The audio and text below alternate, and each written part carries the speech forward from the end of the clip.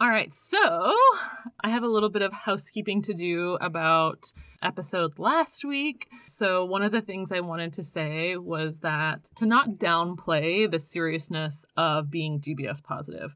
So really the risk of baby becoming infected postpartum is very low, but it is very serious. I definitely don't want to downplay how important that is. And if you can be treated with antibiotics, that obviously is going to be the safest bet for you and for baby. The other thing is that you don't want to ever lie to your providers.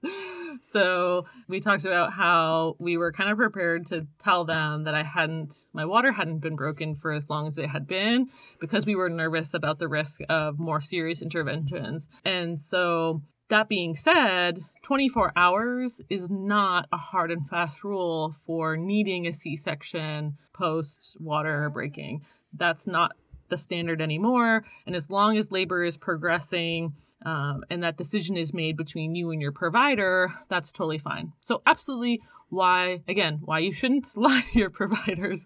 You need to explain everything that's going on so that you and them can make that decision and that choice together. And so having a provider that you can have those conversations with and really feel comfortable and informed is the most important decision. Thankfully, we made the right decisions for us and everybody was healthy and safe, and they monitored us for longer in the hospital after Cam was born, or Roe was born, to ensure that neither of us had any sign of infection, but just wanted to clarify that for everybody.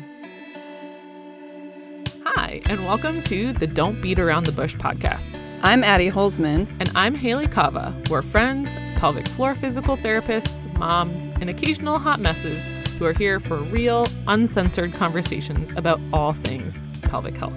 And because our conversations are uncensored, they are likely not appropriate for little ears. Please remember our disclaimer. Although we both are licensed physical therapists, we are not your physical therapist. Yeah, anyways. And our content is intended for educational and entertainment purposes only. Please consult your own healthcare team for individualized advice, diagnoses, and treatment. 2013, I remember it so vividly. I was in my living room. I think I was I was a week and a half postpartum with my first. That seems so long ago. I know, he's getting so big. And I made the jump to check out what was going on down there. Oh, yeah. I was very fearful to do it up until that point. And how long postpartum? A week and a half. Oh, okay. And I didn't really have any symptoms, but I was just what does it look like? How are we healing? What's going on? Yeah. What's the situation? And I looked and I saw not normal. I didn't know anything about pelvic floor at the time, like many moms. Mm-hmm. I didn't have a clue. Mm-hmm. And so I was that doesn't look right. Something it was a bulge at the opening of the vagina. Were you standing when you looked? Yes. Okay. Well, hovering. Yeah. Yeah. And I freaked out. Freaked out. Immediately called the midwife. I'm I don't know what's going on. I think something's falling out. It's not normal. And she was so good. I mean, she's probably had that phone call a million times. She was really good. It's okay. Things are still healing, blah, blah, blah. But that was my first. Sorry, I have my boob right now. Breastfeeding and podcasting. Sorry, multitasking. Just nipple shot right now.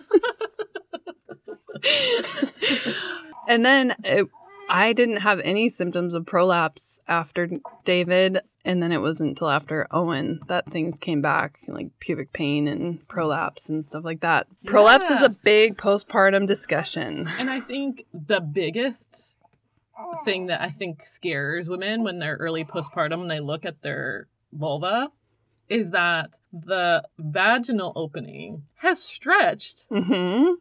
A shit ton. Mm-hmm. It's still a little swollen. A whole baby head, right? Yeah. With a vaginal birth. So the introitus, it's called, the opening to the vagina, is going to be more open than we're used to. And so we'll see urethra, or we'll see into that vaginal canal maybe more than we ever have, because the opening that used to be smaller has been stretched early postpartum. And it returns. I don't know if it returns exactly the same, But yeah, that's a scary visual. Yeah. For sure. I definitely looked. I've looked earlier this time and looked more often this time too, to just like track. And my urethra looks kind of swollen still, which has been interesting.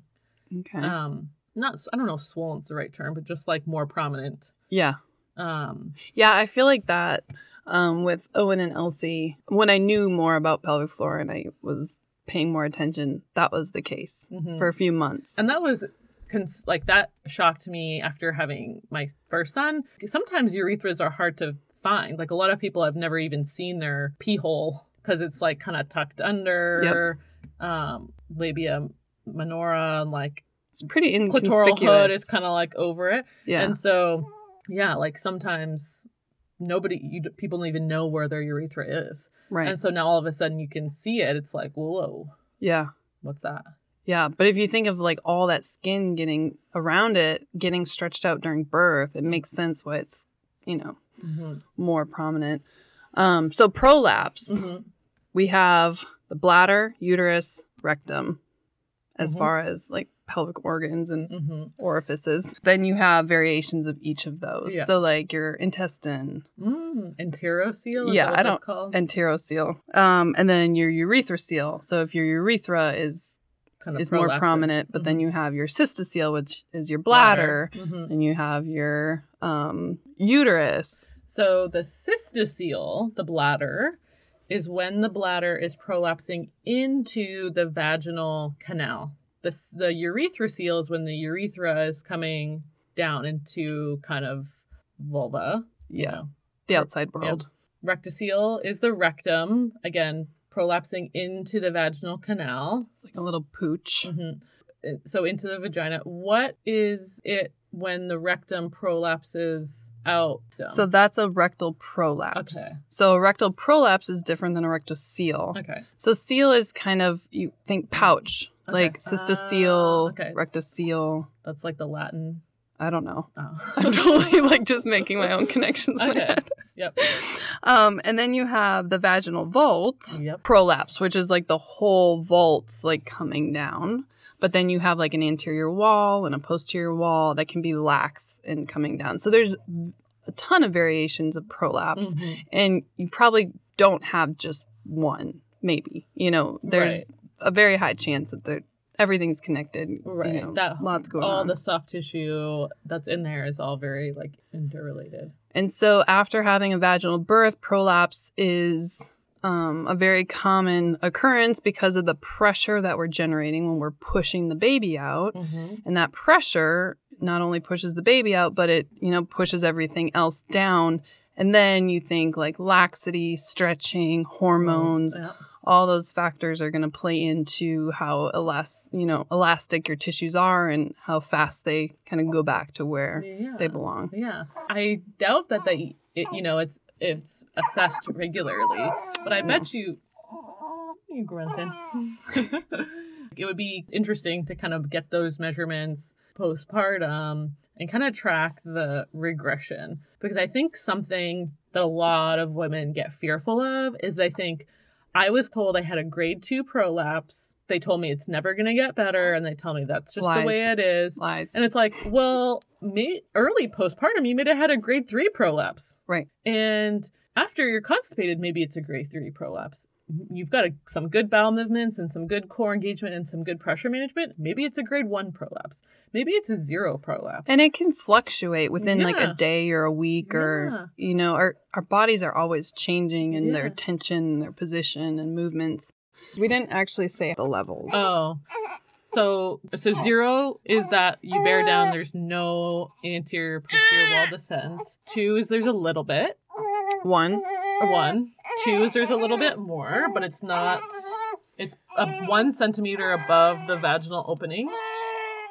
3 is that it's within 1 centimeter of the vaginal opening, and 4 is that it's beyond the vaginal opening, beyond the hymen.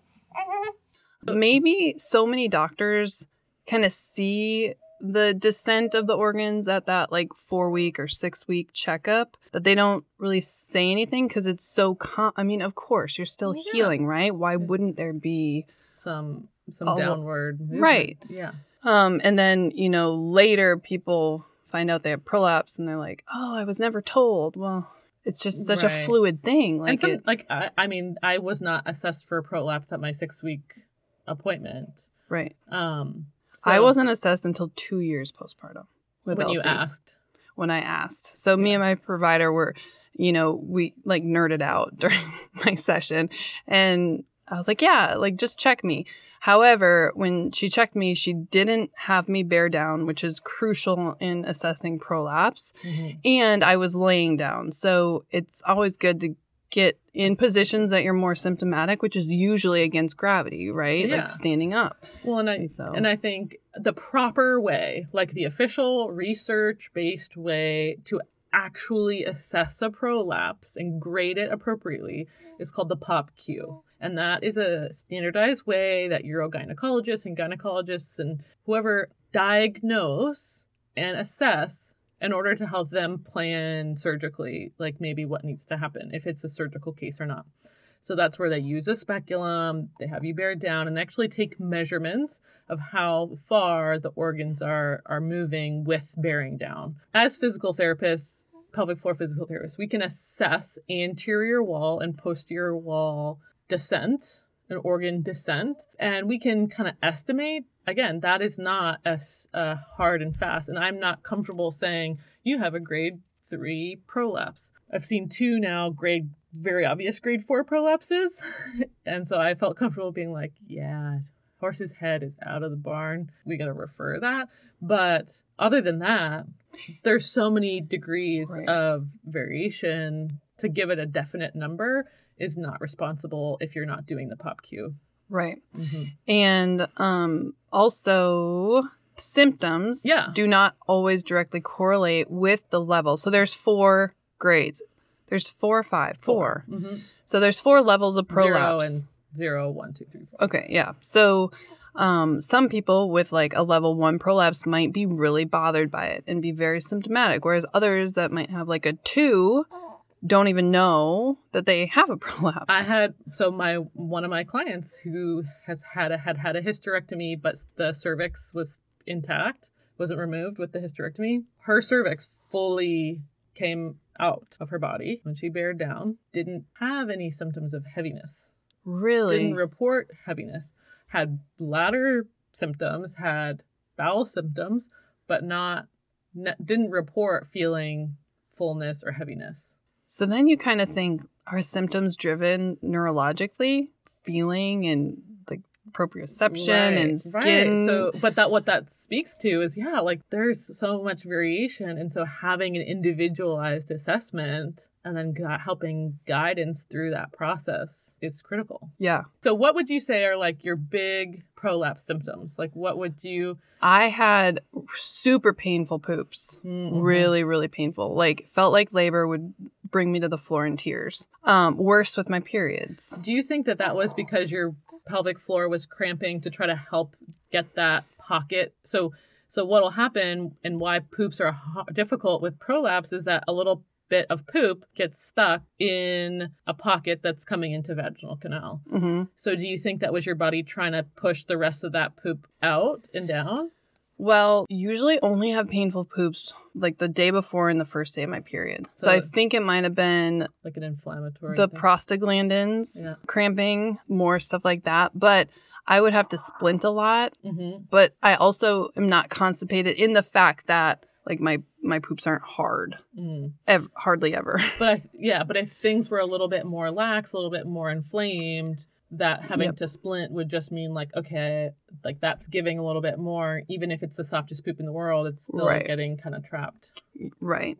And so I think the pressure, but also the inflammation and prostaglandins just made it really painful.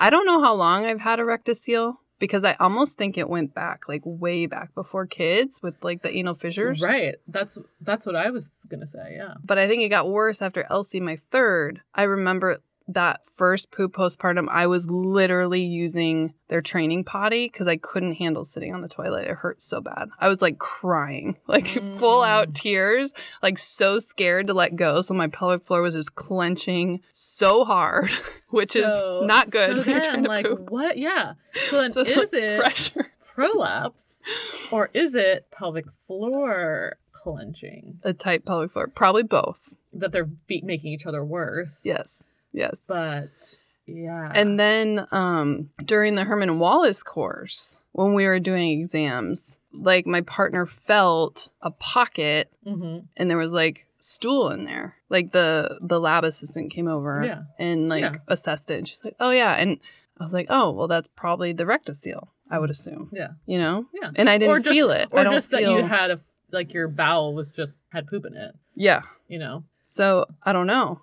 Coming back to the fact that you think that maybe even existed like pre-children, is that there actually has been some study on female active duty military who have not had children, who are airborne, so jump out of airplanes and with heavy rucksacks, high impact, high pressure. They have a pretty significant incidence of bladder urinary incontinence as well as pelvic organ prolapse. No children. And so it speaks to the fact that prolapse isn't exclusive to vaginal births. No, it's not exclusive to women who have had children. Weightlifters, that kind of thing. Those athletes that are in very high impact sports totally could have prolapse. It's a pressure problem. We talked on one of the episodes, like I was told I had a tight butt in high school with the anal fissures. Think of like how tight that butt is. It's going to push on the walls of your rectum even more when you have to. If it's all backed up, all that poop is backed up, even if it's not hard, it's got to go somewhere. Right. And so if it's going to push in, our vaginal walls are not rigid. Right. They're really flexible. And so it's going to push into the vaginal canal. Yeah. And that's prolapse. So, that's what it is. And I think the kids, is just more pressure, more pregnancy and everything else. So there's probably a few things going on. Some moms or people in general, women, are so anxious to get like a label. Like, what grade am I? But I would send some caution because when I didn't know what grade I was for 2 years. And I did that on purpose. Like, I didn't want to know. It didn't matter to me. No. I was addressing my symptoms with my PT exercises and modifying my workouts. And then when I felt better 1 year postpartum and I started to sprint and do more, high level things. And then 2 year postpartum, I felt literally like myself again. Yeah. It took 2 years of very consistent work and mindfulness and reconnection. However, I never had internal PT, which we've talked about before. I think that would have really helped. And 2, I swear that when your babies are walking and you're not lifting them as much, like in and out of the car or crib, that makes a huge, huge, huge, huge difference. Yeah. Because as soon as Elsie started walking at around a year, I just felt more progression. And then at 2 years, when she was more independent, it was just like, okay. But then you got to factor in breastfeeding and hormones. So the laxity caused by your hormones is going to affect those pelvic organs, your pelvic floor, the healing of those things. I think, what all that says is like we can't slap a label on prolapse and say that that's what you're stuck with and that's what you're going to have. And it reminds me a lot of how diastasis recti used to get talked about, right? So we used to be so scared of DRA, and all the stuff you'd see online was like, you can never do a sit-up again, never do this again, never do that again. You're probably going to need surgery and blah, blah, blah. And then all of a sudden there was this shift because there was some really good research that came out that was like, actually, we need to load that tissue. Actually, for something to heal, we have to strengthen it. Like, what do you think?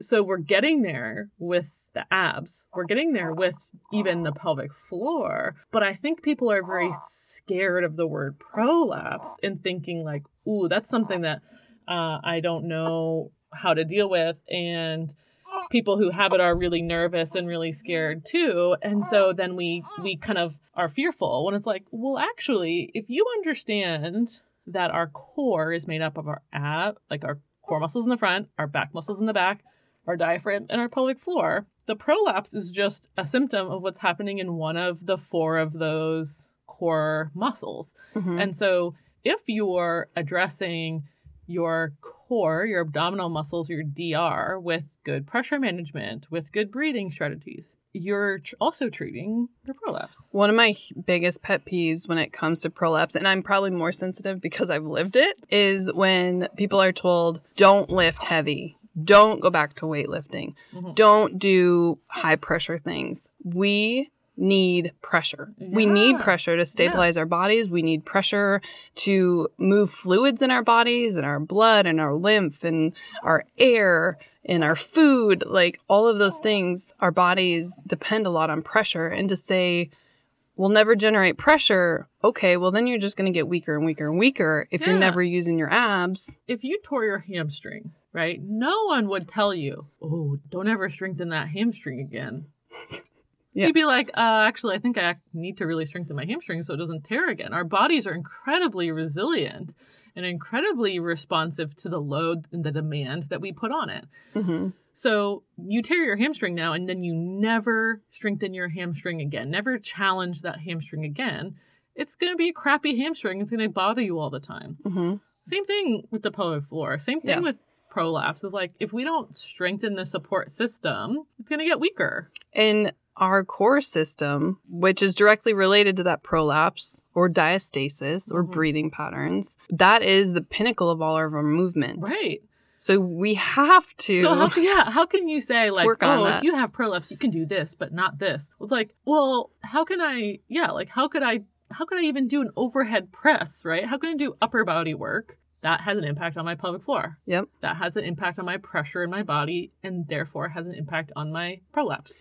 And so to say like this is prolapse safe, this is not, is absolutely dumb. And that leads me to, I preach and preach and preach. It's not what you're doing. It's how you're doing it. You could have 4 different people doing a plank and feeling completely different muscles working, or doing a lunge, or doing whatever exercise. It's not the exercise you're doing, it's how you're facilitating that movement, what muscles you're using to stabilize, your position. What do you feel? Exactly. Yeah. And that goes back to that mind-body connection and how it's so important postpartum to reconnect our mind and body, or our brain and body, for control and awareness over movement. Because I see moms all the time who just jump right back in. They take that 6 or 8 weeks off, right? Maybe. And then they just jump right back into these workouts and these movements that they think are easy, like sit-ups or jumping jacks, or things that are actually pretty like high level and require a lot of core but they're pressure. Body weight, so they can't be that hard. Right. Or they've done them before, so it's easy for them because that's a familiar exercise, right? But that doesn't mean their postpartum body is necessarily ready for that. And so that gradual progression of rebuilding that core system and learning to breathe to manage your pressure and position to manage your pressure is so huge. So huge. So like, it just drives me crazy because I always think back to orthopedics. So like you tore your ACL, or you had ACL surgery, or you had a really bad ankle sprain, something that's not surgical. So you sprain your ankle really bad. Some people are going to be fine to rest and then kind of gradually get back to things, and maybe they don't need one-on-one guided therapy. But some people, if they don't address the reasons why they got injured badly in the first place, it's going to be a lifelong thing. And so why not just err on the side of like, well, I have this injury from birth, whether it was from your belly or from your vagina. Make sure you're heading at least in the right direction, get a little guidance, and then you can take off and you can go for it and feel like more confident in that. And it's so much easier to either prevent issues by knowing things, whatever, your goal is or whatever you're working towards, knowing how to do things, or red flags, yellow flags. So prevent the issue. Yeah. Or at least get ahead of it. Like when you start to feel symptoms, jump on it now. Don't wait months to years when you're in this chronic pattern and you developed all of these compensations, because your PT will thank you if you go right away and not wait. Yeah, I cannot even lie that like I felt really good, and so I've wanted to jump into some higher intensity things, but I'm being I'm watching it, even walking. So like trying, okay, I'm like walking the block and walking the dog and walking with the baby. And so I'm still being aware of what, if I'm like wearing him in the wrap, I know that my tendency with that would be to kind of extend. And then when I get home, I would maybe feel a little bit more pressure. And so I'm like, okay, walking, which seems like a very easy activity that should be that your doctor, that's someone be like, yeah, that's a great activity. It's low impact. That causes me more symptoms, pelvic floor, prolapse, whatever. Then today I did some like weighted kettlebell front squats.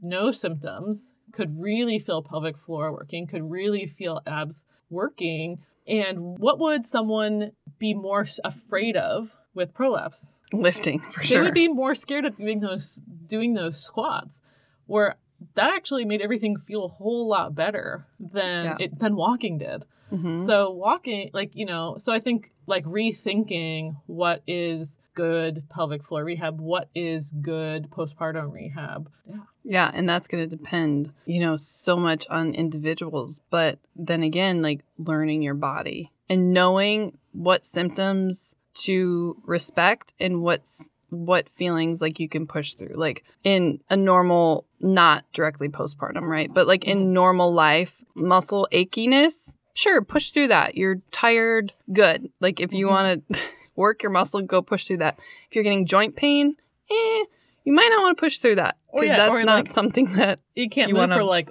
4 days. Right.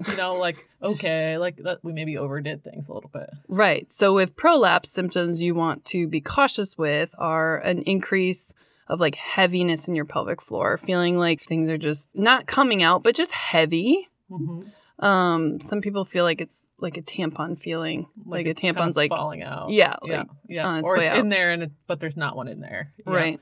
But also with prolapse, you can get like back pain. Yep. Yeah. Because of all those like ligamentous and soft tissue connections and abdominal pain even. Right. Yep. So there's other symptoms to look for, but to respect those. So don't push through those. If you're feeling those, you need to like back off, change what you're doing. So 2 symptoms of prolapse that I find people report a lot, but they don't realize are prolapse symptoms are when you go pee and then you stand up and a couple more drops of pee fall out. And what that is the pee that's in that little pocket in that vaginal canal. When you go to stand up and lean forward, it kind of rocks out of the urethra and drips out. And that can be a signal that you have a little bit of cystocele. The other one is, having trouble completely emptying your bowel. And one that people don't like to talk about, but is totally a real thing, is like fecal smearing. So when you think you're done going poop, you either have to wipe a ton, or you think you're done, you move around, and then you've got like poop stains. So like racing stripes. Yeah. I remember. Yeah. And it's like we don't have to be embarrassed about that. It's just like, oh, that's a symptom of my pelvic floor, my rectum, maybe not doing exactly what it's supposed to be. Do you remember as a kid, like, did you ever hear people talk about racing stripes in like your underwear? Yeah. Or like skid marks. That's what we like to think that's like a pelvic floor. Yeah. And I think in kids, a lot of times it's like not enough attention. Probably not good hygiene. Yeah. Like just not wiping properly. But yeah, no, it's like a legit pelvic floor symptom. And I think even on my intake forms, people are like embarrassed to circle that. Mm-hmm. Like people aren't so much embarrassed to like talk about their urinary symptoms, but like difficulty emptying bowels or constipation or fecal smearing, or which is fecal incontinence, people are definitely more embarrassed about that. Postpartum this time, I definitely had some of that, and it's getting better. But to me, it's like, oh, okay, I've been doing too much. So it's just a marker to say it's a sign. Yeah, like, oh, okay, you're holding too much tension and it's making it difficult to empty your bowel properly. Yeah.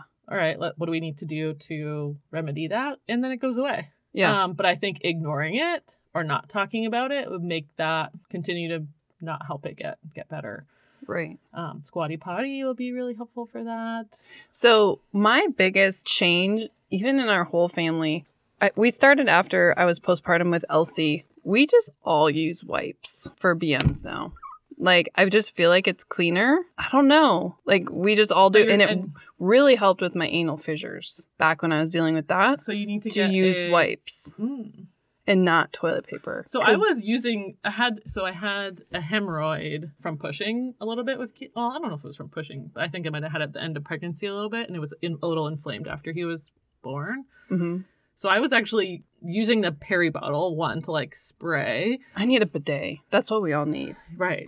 That would be ideal. And then I was actually kind of like padding with a Tux pad, which is like wet, moist. Ew. Yeah. Oh, the word. But yeah, no, I get that. I think my fear would be is like we have like a kind of a sketchy septic system. I'd be so nervous that like the kids would put them down. Kids would accidentally flush it, or no. Like, instead, Owen puts the toilet paper in the trash can. Why? Why are we putting toilet paper in the trash can? I mean, that's our latest like protect your septic. Please put the toilet paper in the toilet. But no, like with anal fissures or hemorrhoids, when you have just like that irritation, if any fecal matter is left over, that can really sting and not feel good and irritate things and more. Just bacteria and infection. So wipes helped so much when I was going through that. So the peri bottle that I got before Ro was born had like that curved end. Yeah. So you didn't have to like hold it all the way under and kind of hover in order to get all the water like spritzing up on your perineum. And so that was like super helpful. And I really should have got one of those tushies or one of those like attachments for the toilet. Because I still can. I can. It's not too late. But like I definitely used that spritzer way longer this time than I did the first time around because I was like, well, this is kind of nice. I like would totally. Oh, buddy boy. Sorry. Because everyone using wipes makes my tree hugging heart, a little bit sad. So maybe we should just get a bidet. But then kids with a bidet. Oh yeah, that would be. I would have just a swimming pool in the bathroom. Well, you and Ash could have a bidet, and then they can just use wipes for a while until they're old enough to manage. Another common symptom of the cystocele is poor prolonged urinary stream. Stress, stress, urinary incontinence. So with the rectocele, you feel more vaginal pressure, discomfort, protrusion inside, like posterior or the backside of the vaginal wall, and the need to reposition during bowel movements or difficulty, like you said, getting it out. So the difference between the rectocele and the enterocele, I hope I'm saying that right, which is your small bowel. So from the... Like small intestine? Yep. From the pouch of Douglas is kind of the same thing. You get vaginal pressure. That pushes into the vaginal canal. Is that more common if someone's had a hysterectomy or had surgery? Like, I don't know. That would be a good thing to look it's kind of up. like a hernia. Kind of, but inside like your vaginal wall. Yeah. So I'm trying to think of some things that would maybe fake prolapse, which would like fake people out. That's a good question. So I'm thinking like a vulvar varicosity, maybe like if you had like a big... The heaviness feeling? If you had that. So that's just like a vein that's big and swollen. Yeah, so you're carrying a lot of blood. What about the pelvic congestion? So that's just like a lot of fluid, whether it's like lymph or blood or just body fluids congesting in your pelvic floor. So it's basically lack of circulation through that part of your body. And then pelvic floor muscle imbalances or pelvic wall muscle imbalances, like a muscle called our obturator internus, which is technically not a pelvic floor muscle, pelvic wall muscle. Or is it's in the pelvic wall because it's right on the inside of your, Yeah, so it's part of the pelvic wall.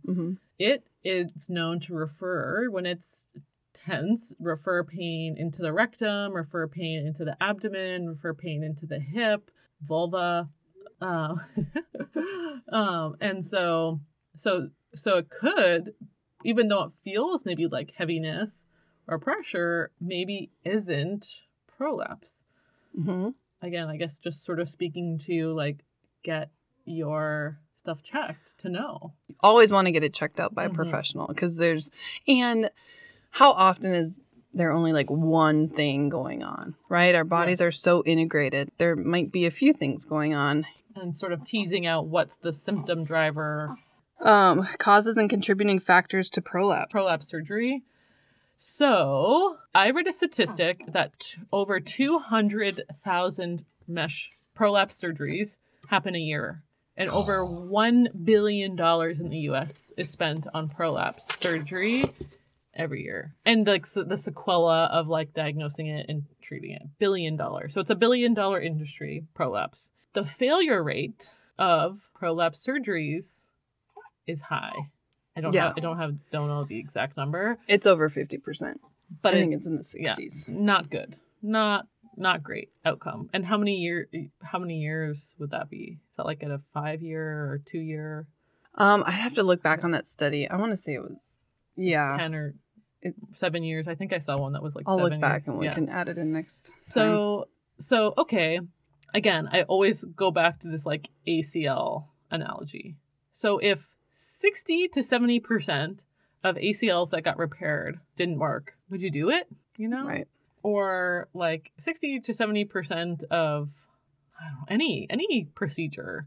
Okay, those aren't great odds, but is the issue with that the restrictions that get put on people? Yeah, or just not I want to know how many of those people had PT prior to surgery. Yeah. And after. Yeah. Because if you are having a surgery, any surgery, damn talks. Okay. I feel like you need more than one person on your team. Oh, you know, like your healthcare team, maybe a massage therapist, maybe a PT or an OT or a visceral mobilizations professional who can help with organs. And I mean, there's so many avenues of treatment. Our healthcare is so segregated. Mm-hmm. It's hard to I don't know. Well, and I think historically, physical therapy hasn't been in the gynecological surgery world. Mm-hmm. And so, in orthopedics, PTs and orthopedics have been kind of hand in hand a whole lot longer, and they recognize that they're mutually beneficial to each other. Right. But it is a newer thing to have pelvic floor PTs working with a urogynecologist or working with a gynecologist to force multiply, right? Mm-hmm. It's like improve patient outcomes, improve satisfaction, decrease the number of surgeries you have to do, and really work together to benefit more people. And right. I think if that becomes the norm, well, maybe you see those numbers get better. Right. Teaching women how to lift weights, teaching them how to strengthen the pelvic floor is going to improve the longevity of that mesh or whatever is put in there. This is where it comes back to each of us. Like, we need to advocate for ourselves and build that team. If you have a surgeon or a doctor who's not recommending PT, you need to ask those questions if that's something that you think would be beneficial to you, right? Mm-hmm.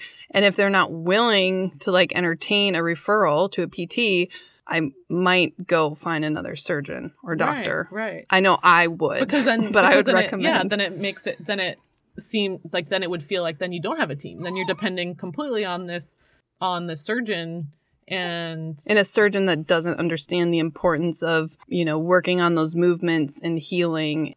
I think it's important for me to have healthcare professionals that are willing to work together because we all have a set of skills. And the more skills you have at your disposal, the quicker, hopefully, your outcomes are going to be. Yeah. Right? Oh, totally. So making sure you're advocating for yourself, whatever that is. If it's postpartum, getting a PT referral. And a lot of states do have direct access. Right. So first, you got to know if your state has direct access. If it does... North Carolina definitely does. I think most states do. Some of them have where you have direct access for 30 days, and then that's like Texas. Mm-hmm. Yeah. The thing is you need a referral if you have an insurance company, and you need to know your insurance company's policies. But the referral is for the insurance company to cover the care. Yeah. So you could pay out of pocket if you're just having all these hoops and hurdles to get through, or you can, get pre-auth by your insurance company to make sure they'll cover it. But I think a lot of people think they have to have a doctor's order to get PT. Mm-hmm. And if you're in a direct access state, you do not. That's going to depend on your insurance carrier. Yeah, it just boggles my mind. Because, if a patient came to if I went to a doctor and I said, hey, I'm dealing with XYZ symptom, I think I've done a little research and I think pelvic floor physical therapy would be really helpful to me. What do you think? Can you write me a referral? And they said no. No, you don't need that. I would just be like, okay, bye. Yeah. You are the driver in your healthcare. Yeah. Everyone needs to remember that. Yeah. Yes, you're going to medical professionals to get advice and treatment and diagnoses. Or explain to me why you're giving me that answer. Right. Are you giving me that answer because there's nobody around? Are you giving me that answer because you don't understand? Are you giving me that answer because the therapist that's local has hurt patients that you know of, which I highly doubt that that's a thing. So please explain. Right. And if you can't explain, again, then see you later. And a lot of it might be just due to their lack of knowledge on what pelvic PT does, how it can help, what things it can help.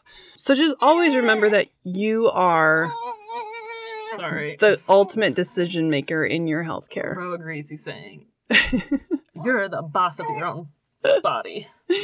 He's so sweet. So there's one study that I found in 2014, 9,000 prima paris. Is that how you say it? Isn't that one kid? One baby. Oh, one. Okay. Prima paris, 1 year postpartum. Okay. 80% were asymptomatic. However, 89% had a uterine prolapse, 90% a cystocele, 70% a rectocele, and up to 65% of those, it was grade 2. Yeah. So cool, because 80% of those people were asymptomatic, right? And so then you take the 20% that are, can you rehab them and make them feel better too? Right. And they talked a lot about the collagen levels. So that's going to be a huge thing in recovery and those tissues going back to kind of where... I'm taking collagen. Me too. Protein? Yeah. No way. Yeah. The vital proteins, whatever.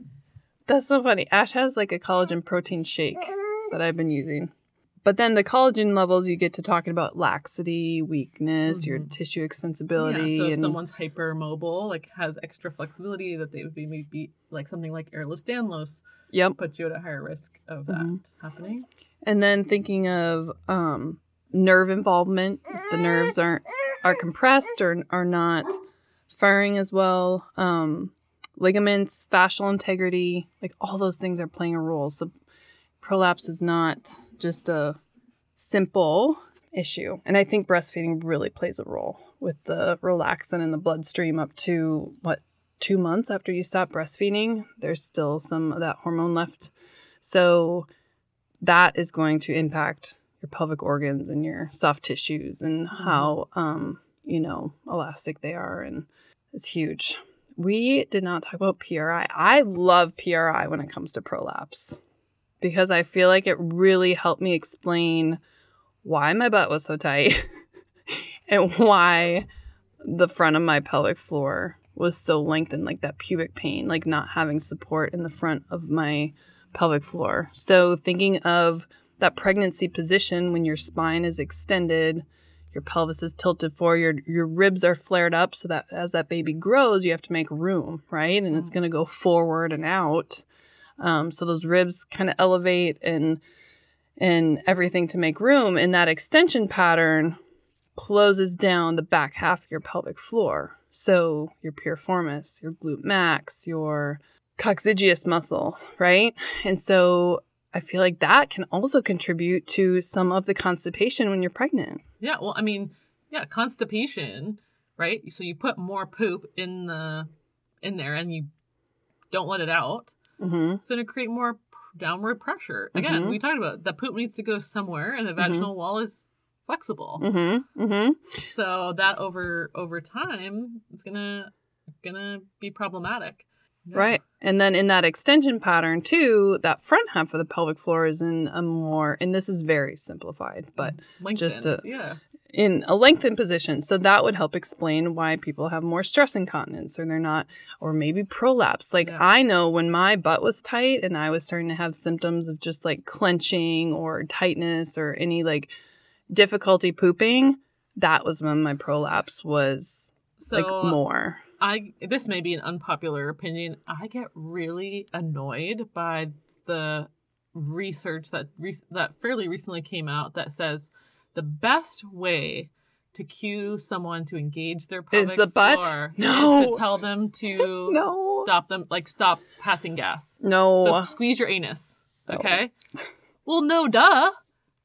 It's in a position to engage. Mm-hmm. That's like the dumbest thing I've ever heard. Why are we going to make the area of that muscle that's already overactive, mm-hmm. more overactive, and then create more tension in an area that's already holding tension? If someone can't feel themselves picking up a marble with their vagina or can't feel their like engagement around their urethra, so more in the anterior pelvic floor, that doesn't mean you don't try to train that up. And it depends on the pelvic position. Right. Like your muscle activation, your pelvic floor is dependent on the pelvic position. Right. So are you more tilted forward, more tilted back, more tilted to one side or to the other? And so our bodies are really good and smart. You're going to contract where you're already strong, and you're not going to contract where you're weak because it goes, oh, I'm weak there. I'm just going to ignore that. And so to say like, oh, we can get better contraction with the back, so that's what we should be cueing. Boo. Like I say, no, that's boo on that. Yeah, I agree. That's probably not the way to go because then you're going to create more issues in the back. Mm-hmm. Yeah. Hip position, pelvic position, spinal position, even rib position, because your rib position is going to dictate your diaphragm position, which is going to help or hinder your pelvic floor movement. Mm-hmm. So, this is like getting into Kegels, which could be a whole episode. But, yeah, if your back half is tighter, it's very likely that your front half is going to be in a more lengthened position. And this is why I'm going to go down so many rabbit holes that I don't want to do. So we'll talk about all that later. But when I was rehabbing with prolapse, I would literally do my exercises every morning because I was symptomatic when I woke up because my back was so tight from sleeping with babies or sleeping in a weird position after feeding or like, not sleeping very well, right? Mm-hmm. And so, and it would help. And so using positions and movements that balance out your core system and help you manage and create pressure in a good way that you can, tolerate, that your pelvic floor can tolerate, so huge. But it takes time. It took time. Mm-hmm. And getting some of those demands and information. Guidance. And so, yeah, I'm always slow to answer prolapse questions when they come in like on social media because I don't know. There's so many things. It's more complicated than just try these simple exercises and see what happens. But I will say, depending on your genetics, depending on your resources, depending on, your recovery journey and who was involved, I think it's completely possible to get back to doing what you want to be doing after you've been diagnosed with prolapse. I mean, I don't really have symptoms anymore. Yeah, that's awesome. Unless I do crazy things like do 3 hard workouts in a row or something like that. I tried some squat jumps. Yeah? This morning. Because I was doing like those weighted goblet squats. I was like, those feel really good. I'm just curious what coming down and jumping feels like. Yeah. And it felt really good. Cool. I didn't do like a lot, but I was like, I'm just curious what this feels like. Which to me is really big. Like jumping is really important to me because I want to be able to play volleyball. Mm-hmm. And so I probably would try those things a lot sooner than I'd maybe advise someone else to try them. Right. So I think cool. I think this time around it's going to be more reining myself in than like trying to. I've done some really stupid shit like postpartum before I knew better. So even in 7th grade, this is my kind of personality and I've gotten a lot better. But in 7th grade, I had my appendix out. So like I got my appendix out. I think I stayed a day in the hospital, came home. I tried to do crunches. Literally 2 days You need to do work postpartum. on your appendectomy scar. It moves really well. Does it? Okay. Yeah. But how dumb is that? I like literally probably almost blew a stitch because I tried to crunch up. It hurt so bad that it just threw me to the floor again. So that is like that athlete brain, you know, that, oh, it's just a tiny little scar. Yeah, no big deal. But I remember with Owen, it must have been not even 2 weeks postpartum. I shouldn't even admit to this. This is dumb. Do not do this. And this was before I like really knew better. But I was like, oh, I'm feeling really good. I want to go see how like jogging feels. I didn't have just an almost 11-pound baby come out of me. Dumb. Like, no wonder I had prolapse. No. So I didn't make it like 10 steps. And I'm like, yeah, that's not a good idea. Yeah. You know, it's always when we have that like sudden change in our bodies, I'm always curious to see what it can do, you know? Like, So I had not been running before I got pregnant. I had been working out, but running was not a part of my program at that point in time. So then when I became pregnant, I was like, I'm just working out. I don't need to be running. I'm not going to run. And like the last trimester, I was just like craving going for a run so bad that I was like, oh, I can't wait for this baby to come out so I can start running again. I know that is not an ideal activity. It's not that the impact of a hop or a jump is a problem. It's the fact that it's that repeated so repetitive over time. Yeah. And so the endurance that requires is huge. Mm-hmm. And I know that I don't have that, that endurance. Yeah, you are milk drunk, my love. Did you have a slacker and a super boob? Yes. Oh, every time, right at the end. Every time, bud. 2 for 2. You know, man. He signals the end of the episode. He does. It's just like So yeah, it's so bizarre. So my right boob is like turbo boob. Like really, I like, was the opposite. Makes so much milk. He does have a little bit of a preference for it. And do you think that's why it makes more milk? Maybe. And like posturally, it's like easier for me to nurse him on that side from my own like scoliosis stuff. Mm-hmm. So my left side, it's so weird. I think it does make a decent amount of milk. It just doesn't like get big. So I feel like it's not. But when I've pumped on it, it's making a decent amount. So it just doesn't like expand as much. It's so which crazy. Could be maybe like my ribcage position. I don't know. Anyway. I remember my boob was worthless. My left boob like leaks constantly. So like how much of that do you think it has to do with lymph flow? Oh, I think it's totally lymph flow. But like, because if your rib cage is like rotated, it's gonna restrict flow on like one side. Maybe. I need to look at a lymph. Do you remember how the lymph goes? Isn't it like left to right? I don't know. Like around the body? I need to look at a lymph map. But yeah, it's so cool. So then like multiple times we've gone out in public and I like may or may not have put like a breast pad in. I don't need to put it on the right side because the right side's chill, doesn't. But like I'll have one in on the left side and it'll still be like soaked. And I'm like, are you kidding me right now? That's like, so crazy. But your right one produces more. Yeah, so I don't know if it produces the same amount on the left. It's just like a slow leak. Interesting. I'll wake up and like have like a wet bed. It's really gross. And I wonder, like moms with babies with like torticollis. Yeah, like if that would influence, because they're obviously going to prefer one side versus the other. Mm-hmm. And so maybe they wouldn't nurse as long on the side like they didn't prefer. Stimulating it, yeah. It's like, yeah, crazy. I feel like my left boob has always been bigger, though, than my right one. I mean, I don't know if I noticed beforehand, but my right one with Cam was... Because my left one basically just dropped off, and I stopped pumping it, too. So I only had one boob that was making milk for, like, 6 months. And it was, like, huge. And then it was like... So I had to, like, pad my bra, because it was, like, a whole cup size or more different. So let's do another comment contest. So let us know what you have been told about prolapse, what you've been told to do, what to not do, things that scared you about prolapse, what made you worried about prolapse. Tell us all the things. Tell us all the bad advice you got, all the good advice you got. And we want to know all about prolapse. Oh, we didn't talk about prolapse and sex and like pain. The wedge.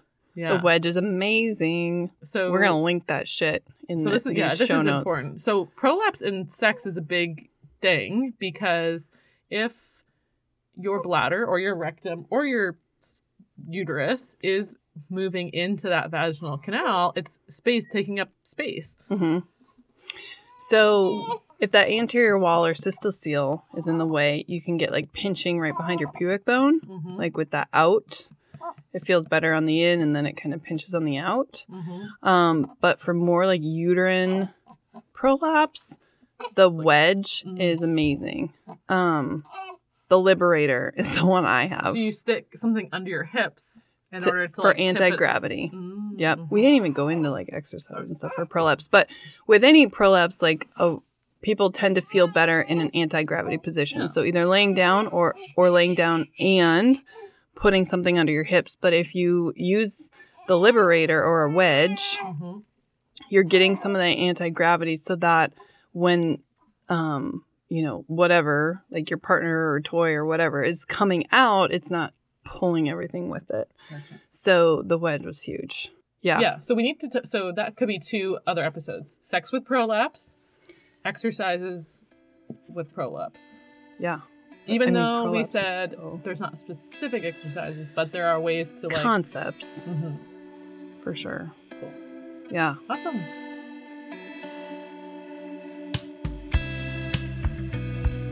You can communicate with Addie and I both in regards to the podcast questions, comments, concerns, topics that you want discussed on our podcast Facebook page, Don't Beat Around the Bush Podcast, as well as our email account, which is don'tbeataroundthebushpodcast@gmail.com. You can also find our podcast on all the major podcast platforms, so please subscribe, comment, and share all the bushy love. It's probably pretty obvious that our episodes are edited and produced by Addie and myself. And our music is provided by Blockhead.